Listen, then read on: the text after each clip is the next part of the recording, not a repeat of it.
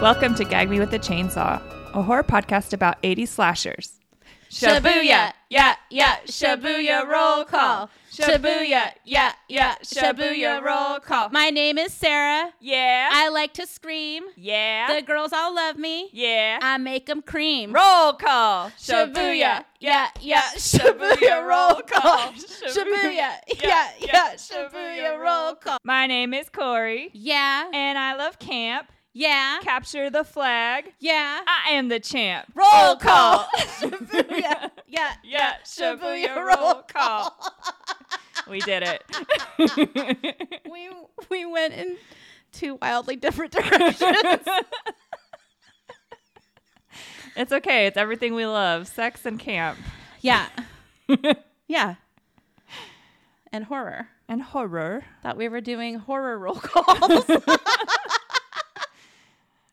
Well, all right. As we know, sometimes horror happens at camp. And sex too. Yeah. Not at summer camp that I went to.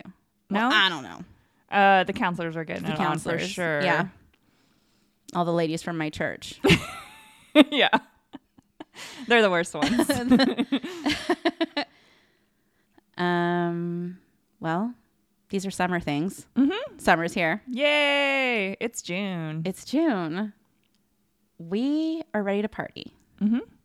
We're going swimming as soon as we're done here. I have my bathing suit on under my clothes right now. Oh, yeah. I can't wait. This is why I'm wearing this dress. Under this dress, I am wearing 2 corks and a dermatologist recommended amount of sunscreen. Yeah. So the second we're done, I can just rip it off and jump in. I'm ready to go. Guess where the corks are, Cor? Where? In my nostrils. Oh, okay. I was like 2, eh? You're all make it 3. Shut the fuck up.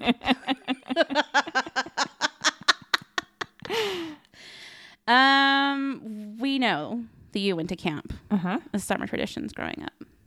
Yeah. How many years did you go? I only went twice as a camper, like when I was a teen, and I went when as a counselor. No, actually, I wasn't a counselor. I was the crafts director. Oh, right. But my family went camping pretty much every summer. Every summer? Mm-hmm. That's fun. Yeah.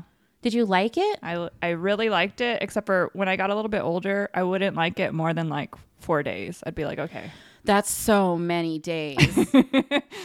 Yeah, Oh because my we would go God. places where they didn't have like a shower or anything either. Yeah.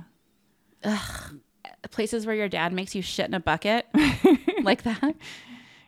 There was usually an outhouse. Oh, well, that's a kind of bucket. Yeah, it's kind of bucket. Gross. That's the kind of stuff I hated the most about camping. Like with my family. Uh-huh. If the bathrooms were walkable, fine. But I really don't like this. Yeah, A but fucking bucket, I really hated that. those are usually the prettier places though, and like you're not as crowded with other campers. But at what cost? Well, we know the cost. Yeah. Burying your own doo-doo before you guys pack it out. Yeah. Do you have any other summer traditions? Oh, my dad was a firefighter, so we would have the fireman's picnic, and that was fucking fun. Oh, that sounds fun. Yeah, you can like eat. There's all kinds of games. Yeah, like even like weird rides like those. That big circle where they spin you around. They like The Gravitron? no, it's not that big. What? I don't know how to describe it. Like Ferris wheel. Your feet and your arms are like spread and you're clamped in and you're in this harness thing and then they just spin it all around. Oh, that like gyroscope thing? Yes. Oh, So that's cool. They would have stuff like that or I've always wanted to go in one of those. those like bouncy house boxing rings. Mm-hmm. Yeah. That's fun. Sleeping in. Sleeping in. Totally. When you're a kid, you could just like sleep until noon. No thing. Were you allowed to sleep in, like as a little kid even? Yeah. In That's the cool. summer, usually. I think you should let kids sleep in. Yeah. Sometimes I felt like my parents were just annoyed that I could. Yeah. Like, wake up and do your time. Yeah. Your time on earth. Yeah. Somebody told me once after they got out of prison that like other prisoners won't let you just sleep all day long, that they'll tell you to wake up and do your time. So like, yikes. That was always my fucking my go-to plan. I was like, I'll just sleep through it if it ever happens. Anyways. Do you have any other summer traditions? Once I got old enough, like Reggae Fest, baby. Reggae Fest, Strandler Park. Yeah. Every possible year from the mid 90s through the late 90s. I miss that shit. I looked forward to it all year. My mom used to get me like a day planner every year, and I was like, I don't fucking want this, because what am I planning? And like I found one that I had one time, and like it's fucking empty pages except for one day is like Reggae Fest at the top with an arrow that goes like through the whole day. Like, don't ask me to do anything. I am busy. Okay. Did you circle it in Rasta colors? Yeah. I had my first weed brownie there too. Oh wow. Yeah. I mean, that's where you have it. It had like stems sticking out of it. That's where you have it. Yeah. One time some dude shot my chest with a water gun as I was walking past the picnic table. So, you know. Did you get mad? I was like 14 and I was like, I was just stunned. Like, I went with my aunt that year and she let me go walk around. And I was like, I'm so grown up now, right? Like, nobody cares. I can just do whatever. And I even remember what I was wearing. I was wearing this black tank top and this skirt that I made, this long skirt. And I was wearing those platform sandals with the huge foam that are back bottom. again. They're back again, but I wasn't wearing the Frankenflops. I was wearing the ones with the 2 strap. Yeah. But those are probably back again too. I was wearing those, and I had my hair in bear ears, or space buns, I guess, as they call them now. And yeah, I walked past this table and this guy shot me in the chest with a water gun, and I was like, and I didn't even know what to do. I just stood there and like my mouth fell open, and I like felt so embarrassed about myself, like for a second. Then I was just like, oh my God. And I just like kept going. But I don't know. I'm like, what the hell? I was shocked. Was it a grown man?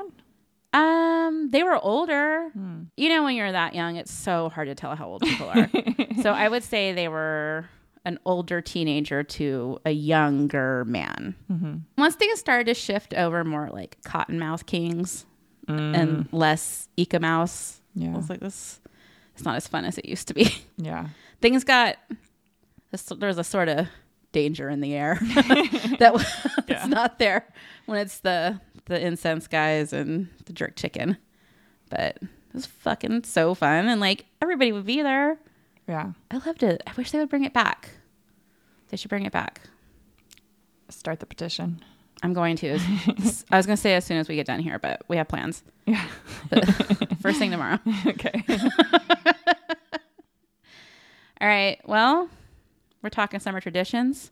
We talked a little bit about camp. So that brings us to every episode. We pick a movie from the Letterboxd list, every 80s slasher, an attempt by John Hillman. Our movie this week is The Burning from 1981. Corey, why did you pick this movie? Because we wanted to do another camp movie, and this one's pretty good. And you hadn't seen it? Yeah, I had not seen it, and when I started like looking into it, I was like, oh yes, I recognize this movie because it has George Costanza in it. Yes. An extremely young George Costanza. He's 22. Yeah. And boy, if it's a canon that George Costanza looked like George Costanza looks like in The Burning, I understand what George Costanza in like the present day's problem was. Oh. Such a beautiful head of hair. I understand why he was chasing it. Such athleticism. Yeah. Yeah, he was pretty cute. He's pretty charming too. Oh yeah, big time. You know how sometimes they're like, here's George getting this hot lady. Yeah. And every once in a while he is charming. You know? It's like you go like, oh, okay. There it is. Yeah. That's the old Costanza charm. Who else is in the movie, Core? Well, it's directed by Tony Maylam. He's a British director. I think he was mostly known for documentaries. I looked at his credits and I didn't recognize any of his other films. Okay. He co-wrote the film with producers Brad Gray and Harvey Weinstein. Boo, Yeah. boo. Both the Weinstein brothers, right? Harvey and Bob? They're both producers. This was their first movie. That would explain why all the male characters are so coercive. Yeah. And the concept of the film they came up with is pretty much based on a campfire story that was popular and told at many summer camps in New Jersey and upstate New York. Oh. So it's for real, for real. It's so true. Fuck. And all the actors were pretty unknown at the time, but like we talked about, some of them went on to become pretty big stars. It stars Brian Matthews as Todd, Leah Ayers as Michelle, Brian Backer as Alfred. He was in Fast Times, Oh, okay. right? Yeah. He plays Ratner, Mark Ratner. Larry Joshua as Glazer, who is actually older than some of the counselor in the movie. Oh. Lou David plays Cropsey. Fisher Stevens as Woodstock. He was in what? Hackers. Mr. the Plague. Uh-huh. He's in a ton of stuff. Yeah. And Jason Alexander in his very first credited role as Dave. He goes on to star in the Roll Gold pretzel commercials. Yeah. Holly Hunter also played one of the campers, Sophie. She didn't have any lines. Jason kept saying, one of those campers is Holly Hunter. And I was like, you are tripping. And then he would show me that one. And I was like, no, it isn't. And then at the end, he was right. Yeah. She got her SAG card from doing this movie. All right. And then, of course, Tom Savini did the special effects for this. He famously turned down Friday the 13th Part 2 to do this film because he thought the idea of Jason being the killer was stupid. Yeah. And yeah, that's all I got for cast. It's funny how like the faces that are recognizable are so recognizable Yeah. when you're watching it. It's just George Costanza. It's just wild to not see George Costanza. You know what I mean? Yeah. And like he's talking, he's joking. It's George, right? It's so funny. I like it though. All right. Well, I was expecting just another camp movie. Let's do this. Because like so many of them are not just camp movies, but slashers in general start to get like, okay, we see what's happening here. We know what's coming. Yeah. Right. So like when something is really, really excellent or different, we're like, whoa, that was great. So I was like, oh, this is probably just that. But I was a little surprised. Not going to get into it too much before the end. But I'm just going to say that's what I was expecting to start. Mm-hmm. So runtime is short-ish. Yeah. I think it's a clean 90 minutes. Yeah. I always want to say 180 minutes, which is like so fucking long. So that's great. Love that. Can't beat it. Well, you can. So when we find a movie that's 76 minutes or whatever. Not that like I won't watch a long movie, but Yeah. you know. We don't need it for our slashers. No. Usually not. And also for most other movies. Yeah. That's very true. Sometimes I feel like I'm becoming that Michael Douglas falling down character. And I'm like, enough about how long all the movies are. Yeah. I haven't seen that movie since it came out. And I watched it at my grandma's house when I was a little fucking kid. It's probably really racist. And I'm sorry I said it. If it is, I'm sorry I said it. Keep me in to revisit it. Never have. You want to get into it? Yeah, let's talk about The Burning. So the movie starts, it's the middle of the night at Camp Blackfoot. 5 teenage boy campers scheme to scare the shit out of the abusive camp caretaker, Cropsey. This name is so funny. Yeah. It sounds like, oh, the baby had yeah. Cropsey last night. Or like an old lady's nickname for a friend of hers. Like, oh, Cropsey came by.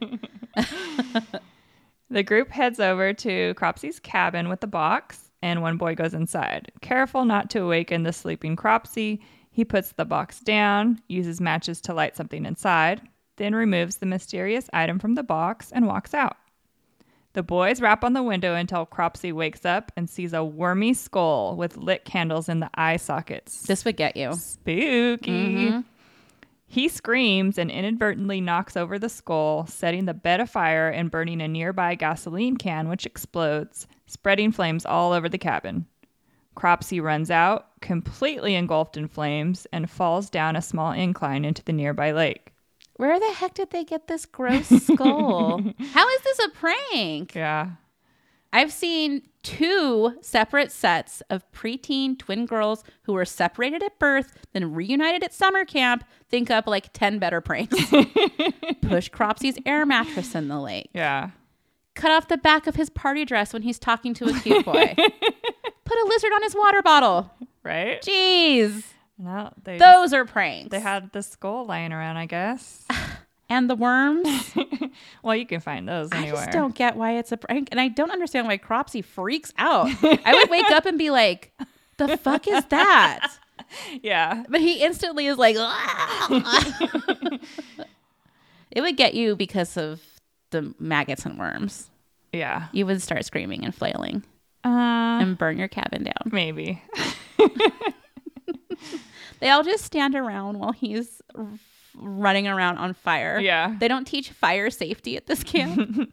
They haven't got that bad. Oh. So 1 week later, at St. Catherine's Hospital, an orderly takes a nebbish intern to see a man, or as he calls him, a monster, a fucking Big Mac overcooked, who was badly burnt and was lucky to survive. As the orderly stands by the curtain to an oxygen tent, beckoning for the new intern to come closer, Cropsey's charred hand grabs him and he screams in terror. That's what he deserves, Yeah. honestly. You can't talk about patients like that. No. Then credits drop. It's literally just the burning in regular red font. Boring. I know, I didn't even notice it. 5 years later, Cropsey is released from the hospital, apparently very disfigured and resentful from the scorching episode. I mean, I would be. Yeah, they're wheeling him out and they make a point to say, like, now you gotta let it go. Yeah. Like, do I? Cropsey walks the streets of Times Square at night, dressed in all black clothing with a hat, and hides in the shadows so no one will get a clear look at his face. Did not expect this camp movie to take me to the jizz-slicked streets of 1981 New York City. Yeah. It's a nice little surprise. Yeah, I was like, what the hell? What are we doing here? The fucking maniac walks by. I know, right? They tip hats at each other. A blonde sex worker standing by the entrance to a seedy apartment building offers to take him inside.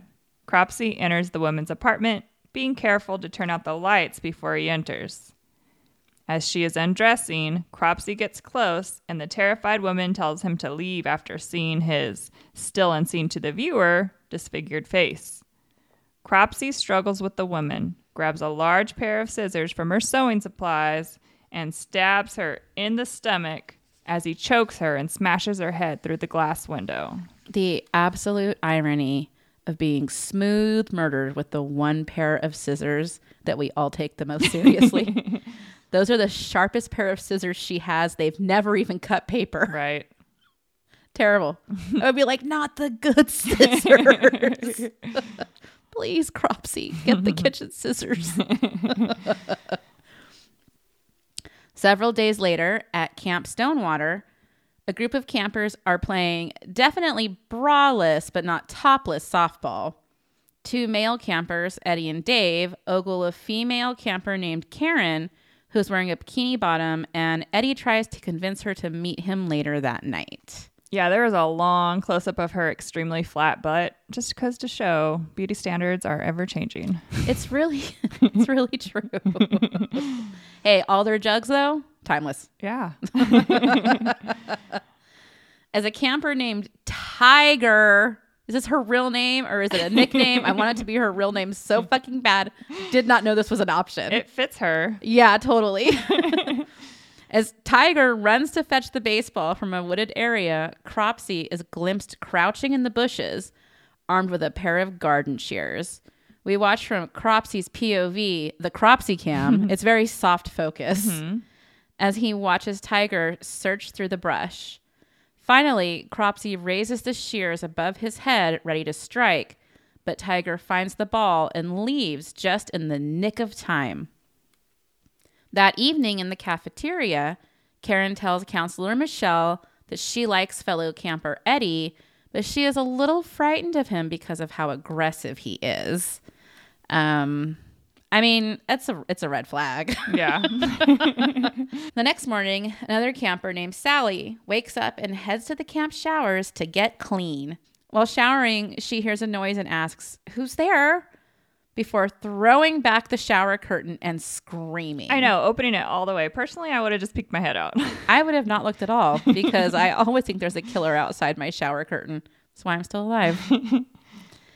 Michelle, Karen, and the rest of the girls from her cabin run towards the screams, and they see another camper, Alfred, running away. Counselor Todd stops Alfred and asks him what's going on. The girls say he's peeping. Alfred says that he just wanted to scare Sally and that people are always picking on him. Give me a break. Yeah, believe women. Todd defends him, but Michelle wants to throw him out of camp. First, Mike Damone impregnates his crush, and now this. I like to think that, like, he went to camp over the summer to just put it all behind him. Yeah. Now he's being accused of peepery, and he's definitely peepering. Yeah. Todd talks to Alfred in private, and he tells him that he knows how Alfred feels because 5 years ago, he was a camper at a nearby summer camp, and he didn't just get bawled out by the counselor. He got sent home. Oh, no. I know. He says this with such seriousness, like getting sent home from camp is the worst thing that could happen to someone. Alfred is all, "You did?" But hey, Todd never said he was a role model. That's how I talk about when I got suspended from beauty school. Yeah. For 3 days. Back in the cabin, the girls... Why'd you get suspended? Why'd I get suspended? Yeah. I wish it was for a fun, cool reason. You didn't play a prank? No. But I was like smoking in the perm room. No, you have to come in on the weekends. Mm-hmm. And I just didn't go one day because we were out the night before and I was up and I was like kind of pretty hungover, and then I was just like smoking weed and watching movies with my friends, and I was like, I'll go in a little bit. And I'll go in a little bit in myself through the whole day.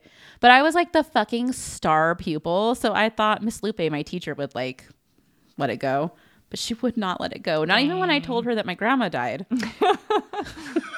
Oh gosh. I was like, me? Wow. Top of the class? But my grandma died. And she was like, no. Anyways.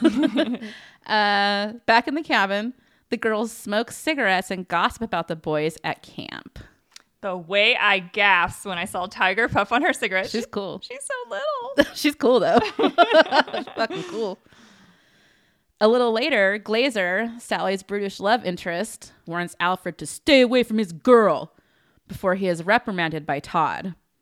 He walks off and he like smacks a fucking lifeguard rings or whatever on his way out. And I feel like the character was the partial inspiration for Paul Rudd's character in Wet Hot American Summer.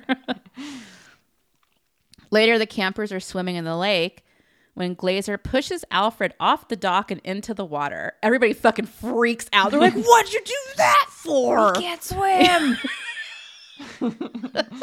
Like he shoved him directly into a riptide. Yeah.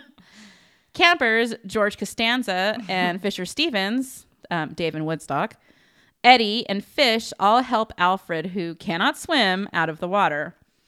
A few minutes later, the boys help Alfred get revenge when Woodstock shoots Glazer in the butt with an air pistol while he is on a raft trying to woo Sally. Then they moon him for good measure. Again, beside myself over Costanza's athleticism. His bare ass is looking pretty good, too. He doesn't turn around, though, so I cannot report on the shrinkage. I did notice, though, that he swims with a shirt on. And I was like, come on now, big boy, take it off. So in the cabin that night, the boys are looking at contraband Playboys and Hustlers supplied by Dave. Woodstock asks for the Hustlers specifically And when one of the other guys says Woody is too small for that caliber of pornography, Costanza says, "Hey, size never stopped Woody. That's the world bantamweight jerk-off champ over there. Keep flexing the muscle." Meanwhile, through the magic of Cropsy Cam, we see Cropsy is hanging around and spying on them through the window. Dave tries to sell Glazer some condoms, but no deal. Glazer only uses lubricated rubbers. Dave is like a finder. I feel like this Jason Alexander character was the partial inspiration for Morgan Freeman's character in The Shawshank Redemption. Right? Yes, everyone has seen this movie, and that makes sense. It's a reference. Suddenly, Alfred yells when he sees Cropsy's face at the window, but the other campers don't see anything and they think he's imagining things. They're like, "Hey, little buddy." So they all treat him. He's a fucking sex pest. Hey, little fella. You all right over there? The campers all head to dinner where Glazer bullies half the campers and tries to flirt with Sally again. She knows she shouldn't like him, but she likes him. The siren song of the bad boy. Woodstock goes back to the cabin alone when he realizes he forgot his vitamin E. What? I don't understand. They said something like, "You don't believe in that, do you?" Right. And I'm like, in the power of vitamins? Yeah. Because fair, but some of them work. Yeah. Maybe it's supposed to make his dick grow. That's what I'm thinking. So he can finally use those hustlers appropriately or whatever. I think that was like. I even what they Googled meant. it. Yeah. Confusing. So while he goes, the head counselor, Jeff, talks to the campers about tomorrow's 3-day canoe trip to Devil's Creek. That sounds scarier than anything else. The Devil's Own Creek? No, thank you. And it's several miles downriver from their camp. So Jeff reminds the campers to remember the buddy system. When Woodstock gets to the cabin, the lights are out. He gets spooked when he hears someone in the cabin, but it's just Counselor Todd coming to retrieve him. From outside, we see through Cropsy Cam as he watches Todd and Woodstock leave the cabin and head back to dinner. The next day, a large group of excited campers are canoeing and splashing like crazy as a banjo score plays loudly in the background. This score sounds like they're transporting bootleg coolers in those canoes. Do you think the Deliverance score was inspired by this? No. No. Smokey and the Bandit score. Oh, okay. The Deliverance score. A lot of movies were inspired by this. Yeah. That night, around a campfire, Todd tells the ghost story of Cropsy the caretaker. He says that Cropsy was a really bad guy because he drank 2 bottles of whiskey a day and he had bad breath, I guess. So he said he's like his breath could melt the paint off a wall. And I'm like, that's your problem with it? He says one year Cropsy picked the wrong camper to breathe on. Then he recounts the prank that we saw at the beginning of the movie, and he says Cropsy has managed to survive in the woods all this time by killing animals and eating them raw. He's no longer human, and someday he will have his revenge. The campers become frightened as Todd whispered, "Don't look. He'll see you. Don't move. He'll hear you. Don't breathe. You're dead!" Just then, Eddie jumps out in a monster mask and scares everyone. They're screaming and having a great fucking time. Later, after everyone has gone to sleep for the night, Eddie and Karen take a walk to a nearby small lake where they begin kissing. Karen stops him and tells him she doesn't like how he's always bragging about how many women he's been with, and she doesn't want to be just another statistic. Just another statistic is the fucking funniest way to put it. Yeah. Eddie's annoyed, but he decides to skinny dip in the lake and asks Karen to join him. She does, but she's obviously not ready to have sex with him. Now that we see her ass outside of the swimsuit, it's not as flat as we thought. It's just little. Yeah. And we see his ass too. Mm-hmm. So much ass in this movie. Eddie grows angry at Karen's bodily autonomy, and Karen slaps him when he tries to kiss her by force. She leaves the water and finds her clothes scattered around the trees. While retrieving her items, Karen is attacked and killed by Cropsy, who slashes her throat with a pair of garden shears. I felt so bad for her. Yeah. She's like wandering wet through the clothes. 'cause Horrible. Cropsy fucking scattered her panties everywhere. Yeah. She had to put her wet feet into her sneakers. You know, I was fucking screaming at that part. You know how I always notice that kind of thing. Yeah, feet fuck were that guy and his bad breath. Fuck him. No wonder. Totally antisocial. The next morning, Todd and Michelle roughly ask Eddie where Karen is, and he says that he doesn't know. They should arrest him anyways, just to be safe. Soon, they learn that all the canoes are missing. Glazer says Alfred is the reason they're missing. No specific reason, just Alfred. He's like, why don't you ask that freak? And then everybody's like, what? What would our baby boy Alfred do with those canoes like that? Why would he do that? He would never do that. And they're like, okay, why do you think he did it? And he's like, because of Alfred. Todd finally decides that the group needs to construct a makeshift raft to get back to their camp. After cutting down some small trees, the group manages to finish the raft. The fucking speed with which these kids build a makeshift raft that's seaworthy is astounding. Yeah, they were learning things at that camp. Jeez. And they all had their shoelaces at the end, too. They not only found the material, the fucking logs, they also found the twine to lash them together. Very impressive. It's a great camp. Meanwhile, Glazer goes off with Sally to make out with her while Alfred spies on them. Glazer is an asshole, but he's right to bully Alfred every minute of the day. Mm-hmm. They both suck. Yeah, they both suck. It's like the Onion thing where it's like, terrible news, worst person you know makes a great point. Or whatever. Yeah. It's like that. Eddie, Woodstock, Fish, and two of the female campers leave on the raft to row back to camp. After paddling upriver for a few miles, they see one of their canoes and excitedly row towards it.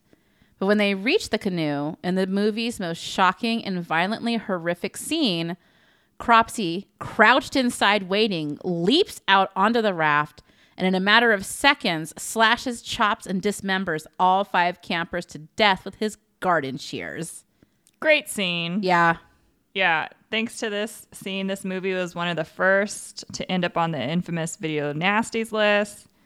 Tom Savini not only created the effects, but he was also involved with the staging and even the editing of this scene. Oh, that's great. I watched an interview with the editor, Jack Shoulder, who, fun fact, also directed another movie we've covered, Alone in the Dark. Oh, I liked that movie too. This whole scene is like, it's fucking mayhem. Yeah. Fisher Stevens watches his fingers get chopped off right in front of his face. It's really fun. I was so fucking surprised when Cropsy jumped out of the canoe. Like, I thought for sure they were just going to find Karen floating in there. Yeah, it makes you think that. Yeah, because again, we see these all the time. It's going to be her body. And he's all, with the fucking garden shears. And I was like, what? And then it all happens so fast. And it's so bright. It's so bright, yeah. I would have jumped off the back of that raft so quick. You wouldn't have been able to catch me. You got a choice, Cropsy. Either kill the other 4 or come after me. That evening, unaware of the massacre on the raft, Todd, Michelle, and the others wait for help to arrive.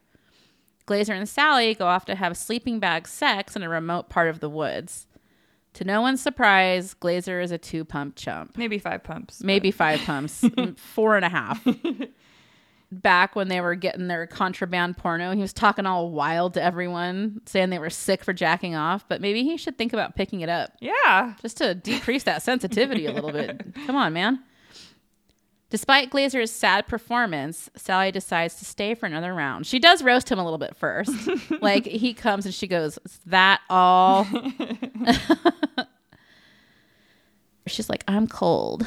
If we're going to try again, gotta warm me up. But he hops up and we see the back of this guy's balls for like a hot second. There is like a lot of dude ass in this movie. Yeah.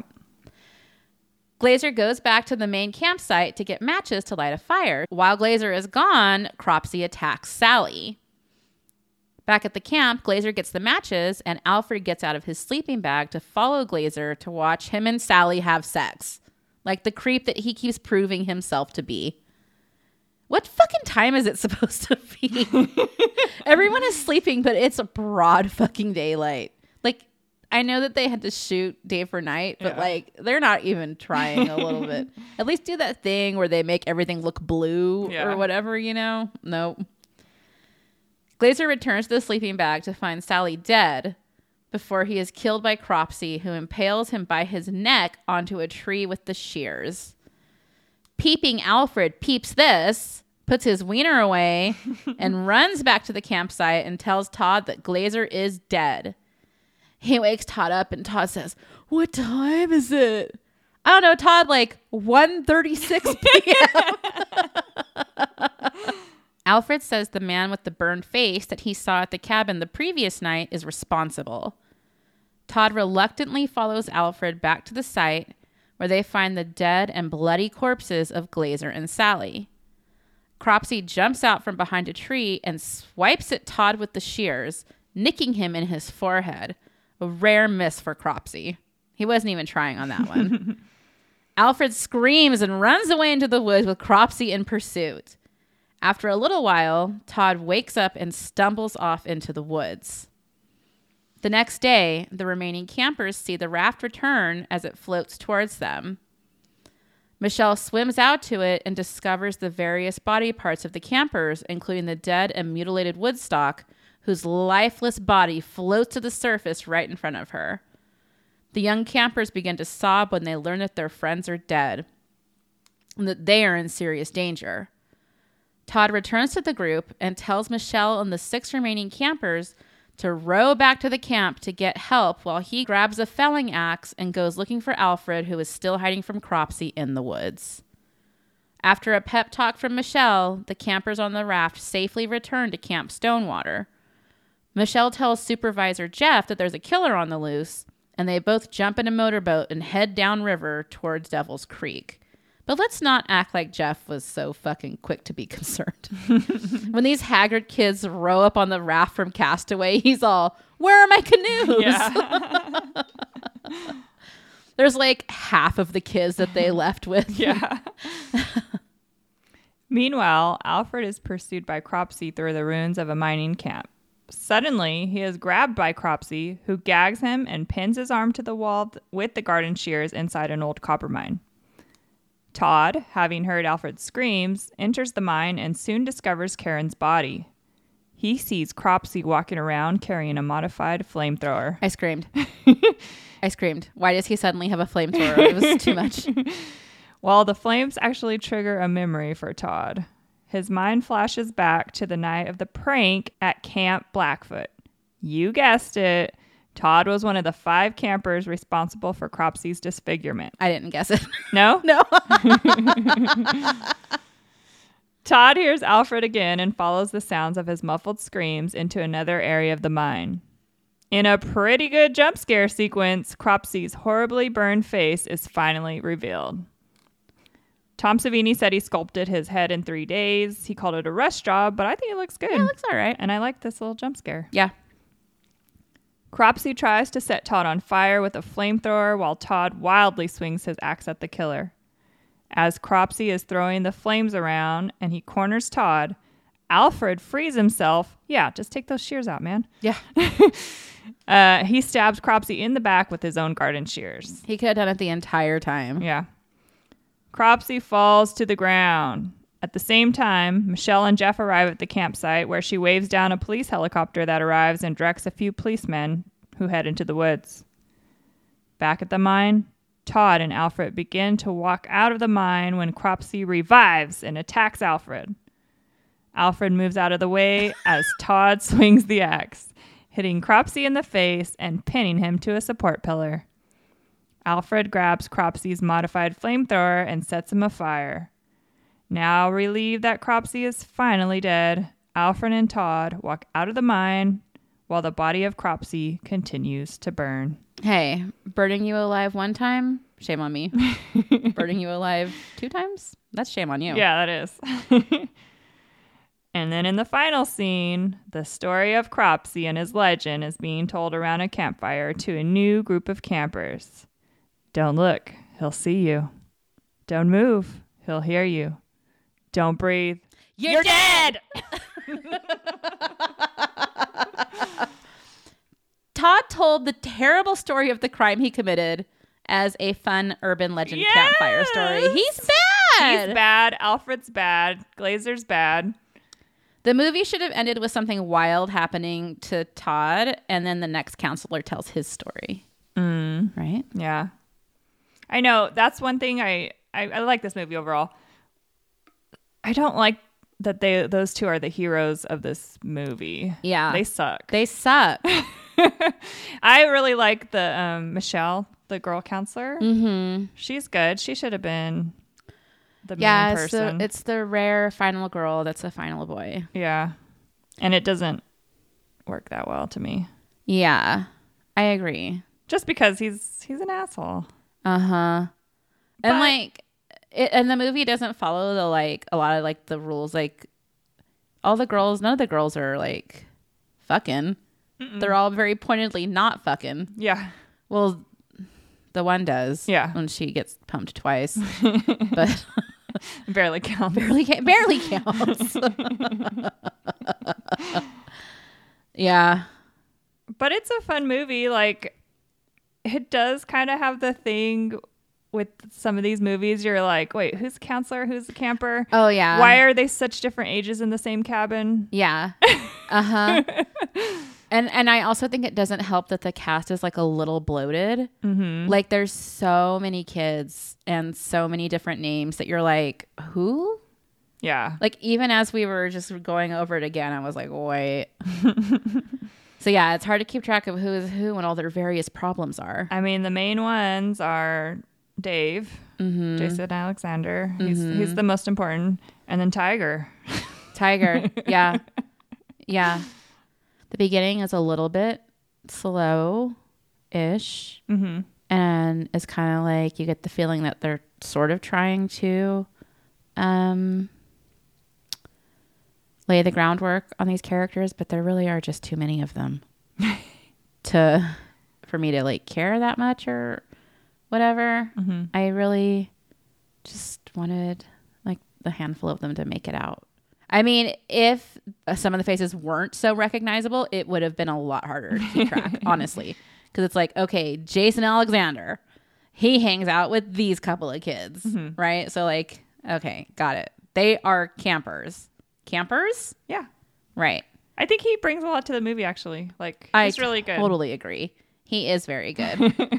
A star in the making. Mm-hmm. I can see why. Yeah, Fisher Stevens, he's so young, and I like him too in this movie. Yeah, he's good as well, I think. He has a little more personality. Yeah. Like, I don't know, that other guy, Fish? Which one is that? I think I don't know. He's impossible to describe. He has brown hair. What did he do? Nothing. He did nothing? See? Yeah, he didn't have a lot to work with. Yeah. And some of the girls, they're just, there to kind of laugh and tease. That was my other problem is that like we have time that we spent with all of these boy characters, campers, counselors that we spend time with and learn about, but we don't get near the amount of time with like the girls. Yeah. And I guess because it's a final boy, maybe that's why. I don't know. We spend more time over there with them, but it doesn't help when I'm like, who is that? If you're not Tiger, I don't know. Yeah. Not even Holly Hunter could get my attention. So in this movie, you're George Costanza, you're Fisher Stevens, or you're Mark Ratner from Fast Times at Ridgemont High. So yeah, those were the couple of things where I was like, well, those are the little bit difficulties that I had. Mm-hmm. But yeah, overall, not bad at all. Not bad at all. Not boring and deviated enough from the formula that it was surprising in some parts. All right. Oh, boy. You ready? Ready for these reviews? I must know. Okay. Lenny, a bomb. That's what he says. Jason sent a bomb emoji. I don't know if Malton reviewed it with a bomb emoji, but he could have. And he said, awful Friday the 13th ripoff with Tom Savini's bloody makeup effects about an old caretaker at a summer camp who takes his revenge in the usual way. Holly Hunter's screen debut. That's all he has to say about it. I did see something that said this was actually filmed before Friday the 13th, but I did not go and confirm that. So, Well, spread the disinformation, girl. Spread it. Sometimes that happens, like very similar movies. What's it called? In the zeitgeist. It's parallel thought or something like that, where it's like, it's probably not what it is. It's probably something totally different. But it's like, yeah, a bunch of people will come with the same thing at the same time. Because it's not very similar other than it taking place at camp. And these are the ages of the people that would be at this camp. What are you going to have it be about, little fucking kids? Yeah.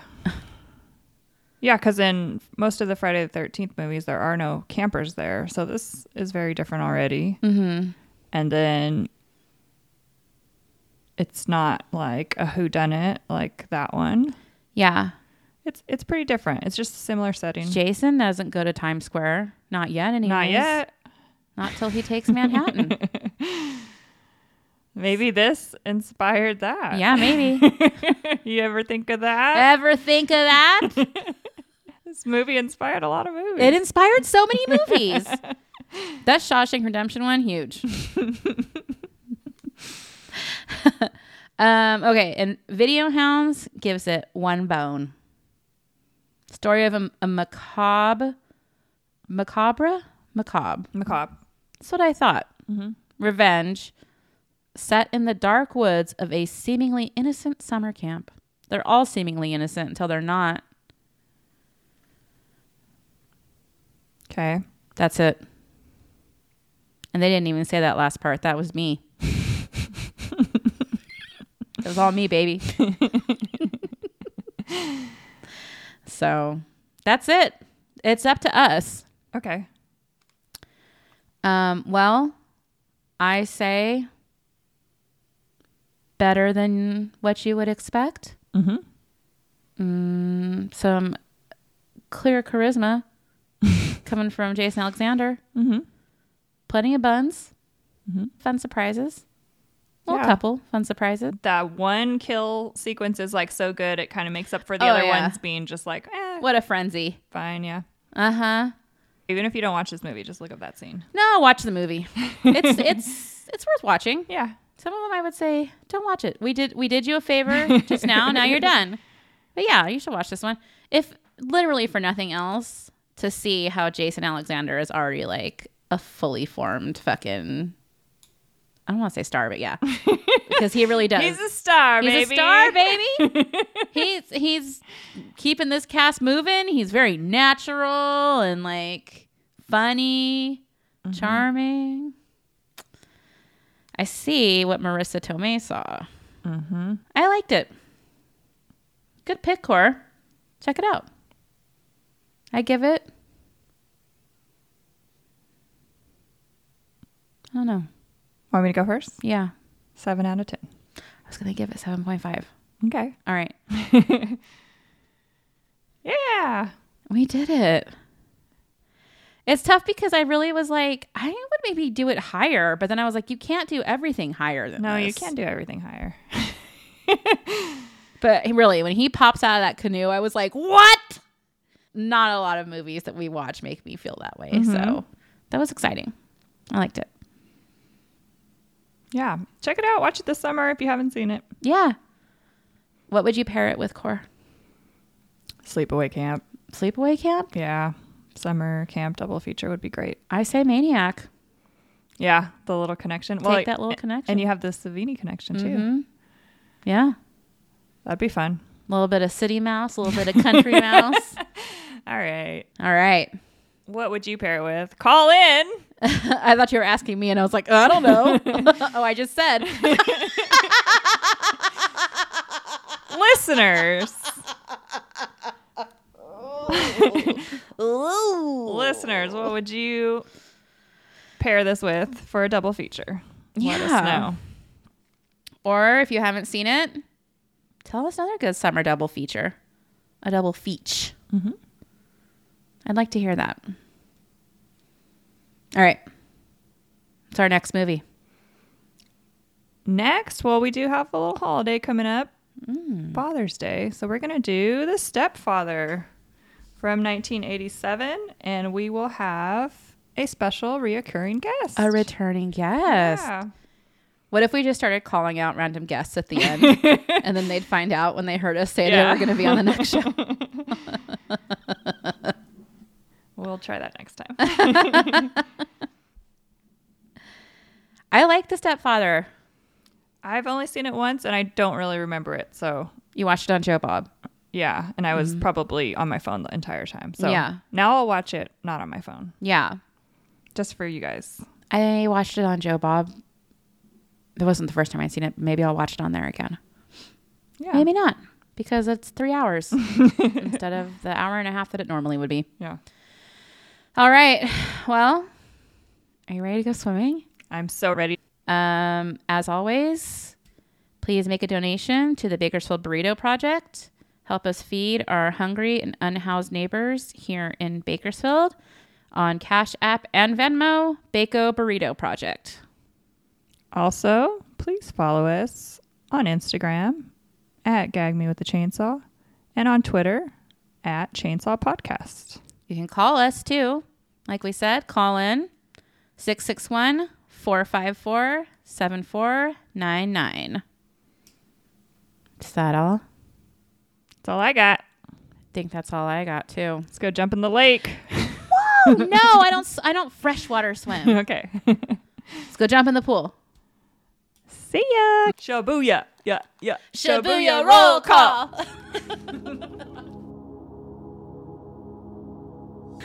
Thanks for joining us on Gag Me with a Chainsaw with your hosts, Corey and Sarah.